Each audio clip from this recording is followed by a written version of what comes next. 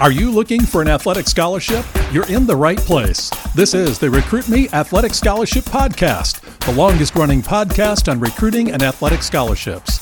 We're here to help your family navigate the recruiting road all the way to an athletic scholarship. He's a recruiting expert and a dad of a D1 athlete and a high school athlete pursuing a scholarship. With a wealth of experience to share, here's Recruit Me CEO, Brent Hanks. Welcome to episode 251 of the Athletic Scholarship Podcast. I hope you were able to celebrate with me last week as I honored the founder of the Athletic Scholarship Podcast and Recruit Me, John Fugler.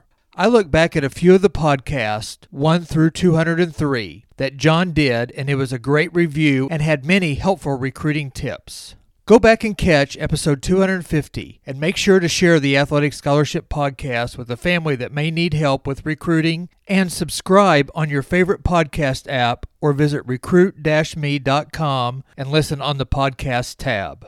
Today's episode 251, is part 1 of 2, and it is an interview with Coach Rand Chappell. Coach Chappell is the head basketball coach for Johnson County Community College in Overland Park, Kansas. Overland Park is just outside of Kansas City. I've known Coach Chappell since I was in high school, and we will talk about how we knew each other in college. Coach Chappell has coached college basketball for over 30 years. He just finished his first year at Johnson County Community College as he was reunited with a friend and an ex-Missouri State teammate, Randy Stang. Randy is the athletic director of Johnson County. Coach Chappell will tell us about all the colleges and the level that he has coached. And we will dive into how those levels differ, how COVID is affecting recruits, how JUCO has advantages and opportunities you need to consider, and how the host of this podcast helped Coach Chappell to maybe the biggest win of his career. So let's get into part 1 of 2, an interview with Johnson County Community College head basketball coach Rand Chappell. Well, welcome, Coach Rand Chappell. Good to be here. Thanks for joining me. And first of all, we're just going to give our Recruit Me families a little background. So can you give us a rundown of your playing and coaching career, what you're doing now and what you've done in the past? I grew up in Springfield and went to Glendale High School. Had a good career there. Went on to play at Missouri State for Coach Spoonhour. I actually played baseball and basketball. Well, we're so old, it wasn't Missouri State back then. No, it was Southwest Missouri State. You're right. And again, gives away my age a little bit, but those were good times and enjoyed it a lot. Finished it all up, and I guess I got my degree in finance, my master's in business administration, but kind of love sports too much to get away from it, and started getting into coaching. And I served 1 year as a grad assistant at Ole Miss. Came back with Coach Spoonhour at Missouri State to be a part of 2 of the better years in Missouri State history when went to the NCAA tournament the first year and beat Clemson and Horace Grant. And the second year went to the NCAA tournament out in Los Angeles and played against UNLV in the first round, 2 really good years. And from there, moved on to Southwest Baptist University, and things went well there. Was there 5 years with Jerry Kirksey, and we ended up making the NCAA Division II Elite 8 while I was there. Then I started my head coaching career. I was at Labette Community College in Parsons, Kansas for 2 years. I had a little bit of success and was able to get a 4-year job at Phillips University in Enid, Oklahoma, which was the NAIA school. That was really good. Was there for 3 years. We ended up being ranked number 1 in the nation. Had some really good times there, really good players and everything else. From there, I got an NCAA Division II job. I was at Henderson State University in Arkadelphia, Arkansas. Was there for 5 years. We went to the NCAA tournament all 5 years and won about 75% of our games or so. So was able to take that and went to the University of Central Arkansas. Was Division II school at the time. Went to an NCAA tournament there in the second year. Then we made our move to Division I, and I was there for 5 more years. Had some success, played Kentucky and Kansas and UConn and some of those people and kind of got an education, I guess, in Division I basketball. Had some good, solid seasons, but ended up moving on from there. And after that, 1 year, went back and was the head coach at Garden City Community College for 1 year. I was in Eastern Illinois University, coaching under Jay Spoonhour as an assistant for 7 years. And then I'm back as a head coach now at Johnson County Community College in Overland Park, Kansas, This was my first year doing it this year. Had a good year, went to the national tournament. So excited to be back being a head coach and kind of back in my part of the country. You kind of missed out on probably your greatest coaching was your Missouri State or Southwest Missouri JV team. Yeah, I was fortunate enough when I guess I was probably 24 years old. Coach Spoonhour walked in one day and said, "Hey, we want to play some JV games. We want to get some of these guys some experience." And it was, I guess, the only job I never had to really interview for. I was kind of told to do it and given the keys to a van and said, "Here's 2 or 3 scholarship players. Why don't you take a couple of your managers with you and maybe pick up a walk-on on campus and see how you can do?" And fortunately, one of my managers was a solid point guard, which is the host of this show. So that he did well for me, and we had some good times and won a few games. I always ask people this kind of a trick thing as a head coach, or how have you done in your career? And I always tell them, well, I got 1 win in Allen Fieldhouse, and I got 1 win in Rupp Arena. So what kind of career do you think I've had? And you led me to that win in Allen Fieldhouse, so I appreciate it. Well, it was a unique and fun opportunity. And I actually did a podcast about being a manager, how that is a possibility. If you can't play college sports, it was a great opportunity for me to get to play. And I got to practice with the team every day. And I'm the winningest basketball manager in Missouri State history. Yeah, that's a pretty good record. Yeah, I watched a lot of Sox and Jocks, so a lot of fun. But your career has been at a lot of different levels. You've had the opportunity to be at the JUCO level, the NAIA, the Division II, and the Division I. So that brings an interesting perspective to our Recruit Me families. Can you tell us a little bit of some of the differences that high school students and families what they should know about the different levels and how to get recruited in basketball at those levels? Well, it's kind of interesting. Obviously, my wife would probably say I'm a person who doesn't change very much. So in a lot of ways, I think there is some real differences, but I always know as far as myself personally, I'm going to go out. I follow basketball. Obviously, in your own area, you follow it, and nationally, you follow it, and go to a lot of recruiting events and a lot of high school games during the year. Follow how the teams are doing, and I think your antenna is always up as you're looking for good players. Sometimes at junior college, because of your lack of budget, you're kind of waiting on someone to call and reference someone, or maybe you're reading the internet, you're doing those kind of things. Where maybe at the Division I level, if you hear about a good player in Charlotte, North Carolina, you get on a plane and you fly out and watch them, So there's some differences in maybe how people are observed. I think in any of them, my recruiting thing is a little bit different. There's get out and play hard, be seen some, impress the people. You never know who the person is that's going to recruit you or help get you recruited. So it's important for the kids just to be consistent and play hard and enjoy the game. Usually things start falling in place as the process moves along. Rand, is there a different time that maybe student athletes get recruited at different levels? Is JUCO different than Division II or Division I?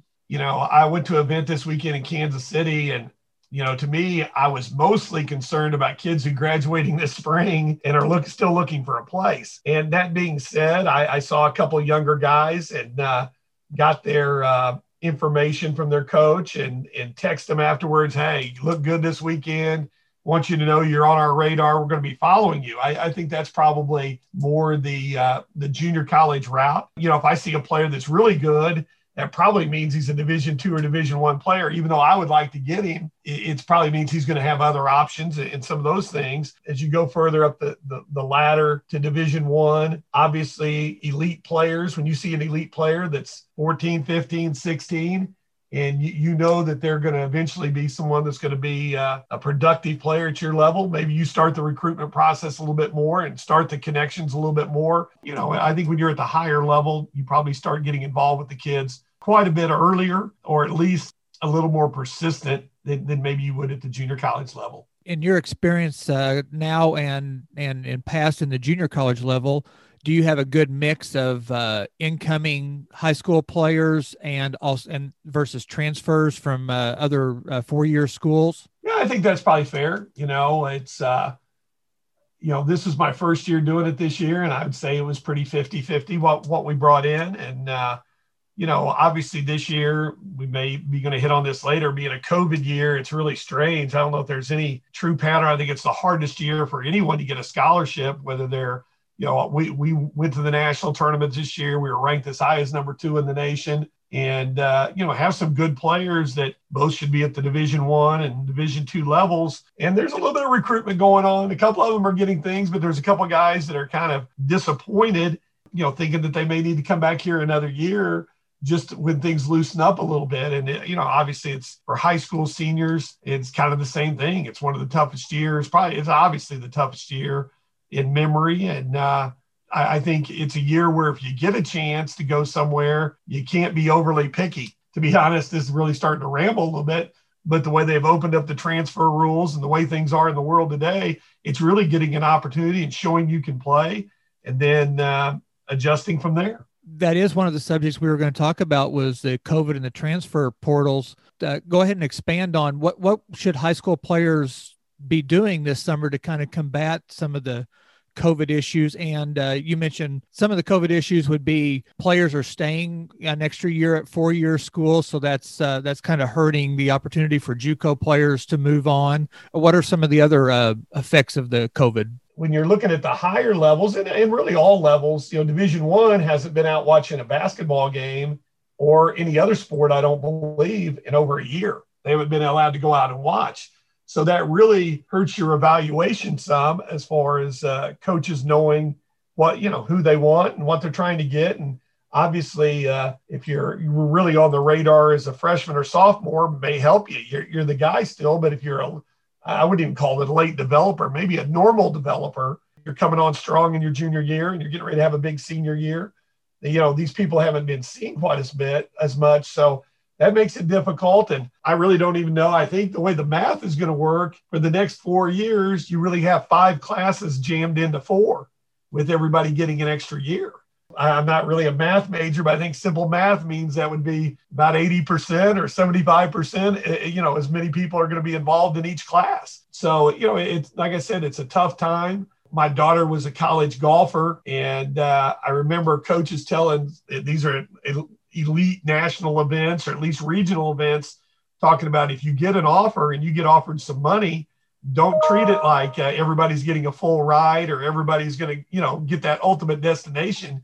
You better, take it seriously and get yourself involved. There's one thing about even getting a partial scholarship. If you get it into a place and you play really well, usually the scholarship goes up. So, it's a lot of times it's all about opportunities. You kind of talked about the JUCO a little bit. So when a JUCO player gets recruited from high school to JUCO, their recruitment's not done. So you guys are actually, the guys you have for like the 2 years, they're keeping an eye out trying to get into a 4-year, and they're going to continue to get recruited. So how does that work? When we have people come in here, we're trying to get to national tournaments and win games and do things. And it works really well in that when you go to a junior college in a normal year, we're going to play a couple times in the fall, what I call a jamboree.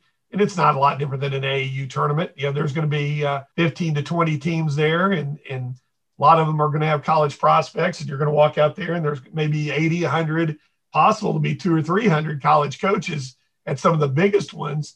And so, there's opportunities for you to go out there and play in front of college coaches and be seen. And as the year goes on, all of our videos available and that kind of thing. We really try to sell our guys on play good winning basketball and compete hard every day.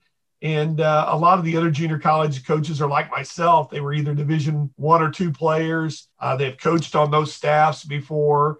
There's a variety, but everybody's connected to 4-year schools. And I think for the most part, when you come into a junior college and you play well and you're consistent and day in, day out, then that coach is going to have a strong voice in trying to get you into a 4-year school. A lot of doors open up. It's one of those things, take care of your general requirements academically and do a good job with those. Participate in a junior college program.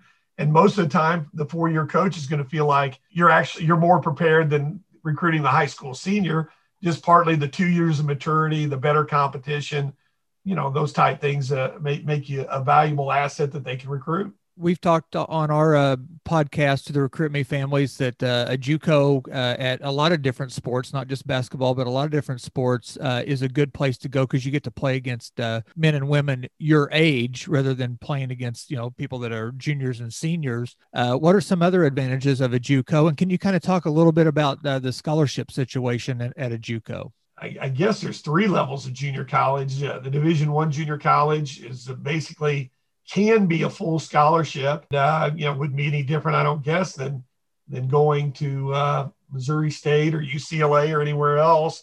The Division II junior colleges cover all your tuition and fees and all those kind of things, but the room and board is on the family. And then Division III, maybe just non-scholarship. I'm not sure. Yes, it is. I think there's good opportunities at each one, and just you're going to get to go play. And I think a lot of people, you choose a 4-year school. I'll make it baseball instead of my sport, but if a 4-year school is bringing 35 or 40 guys in on the baseball team, when I used to play, only 9 guys got to play. You know what I mean? So that means you got 27 on the bench. A lot of times kids think that they want to go to that school, but they come home and it's like, well, how'd your freshman year go? Well, I got 7 at bats. It's kind of hard to be, it's kind of hard for a lot of kids to be excited about 7 at bats. Again, competing against your own level and that kind of thing. And there's a chance to get out there and swing and miss a couple times and see what you can do and become a better player. And I think, all that would hold true for basketball. A lot of times, even with us, we play a 30-game schedule. We're going to play 3 or 4 scrimmage events before the season starts. And in those, it may be, 3 scrimmages in a day, maybe a running clock. They may not be full games exactly, but there's a lot of opportunities to get on the floor, play, be seen, and improve yourself against good competition. I am actually doing a podcast about kind of the psychological challenges of a college athlete. And that's one of them is you've probably in high school played about every minute in high school. And then you get into college, whether it's junior college or a 4-year. And are you ready to sit the bench? Are you ready to play 2 or 3 minutes? And how do you handle that psychologically? So that's good to hear it from a coach that sees it every day. In your case, how many players do you usually have on your team, Coach Chappell? Well, we have 15 scholarships, so it's probably going to be 15 right in that neighborhood. Might have, if somebody's begging us at the end, might have 1 extra walk on or something like that. But I think it's a little bit what you said, even in recruiting this year, and this, we haven't really quite hit on this, but just talking about attitudes of people and the way they carry themselves and how they handle different situations. A lot of that, really plays in to whether you want somebody to be a team member for you, because I think at the end of the day, we're recruiting team members as much as we are straight talent. If you bring in 15 super talented people and they all have big egos and they all want a lot of shots and they all want a lot of minutes, that probably isn't going to add up to a really good team. Saying, how's this kid going to react when he's the 8th or 9th man? And if he plays 12 minutes a game, is he going to be hardworking, doing everything he can to help us win? Or is he going to kind of be pouty and upset? And to be honest, parents upset and everybody else if he only plays 12 minutes a game. And if, you got to kind of answer that for yourself as a coach. And I think it does affect who you recruit some. So you're saying there's only one basketball and not all 5 guys can shoot the basketball in a possession. Yeah, I think that's pretty true. Join me next week for part 2 of this interview with Coach Rand Chappell. Coach Chappell will discuss ways to get on a coach's radar, how to get on the no list of a coach, how he views high school games, walk-on opportunities, and academics. These 2 episodes give you great insight into junior college basketball and recruiting at all other levels. Come back next week to learn more on the Athletic Scholarship Podcast.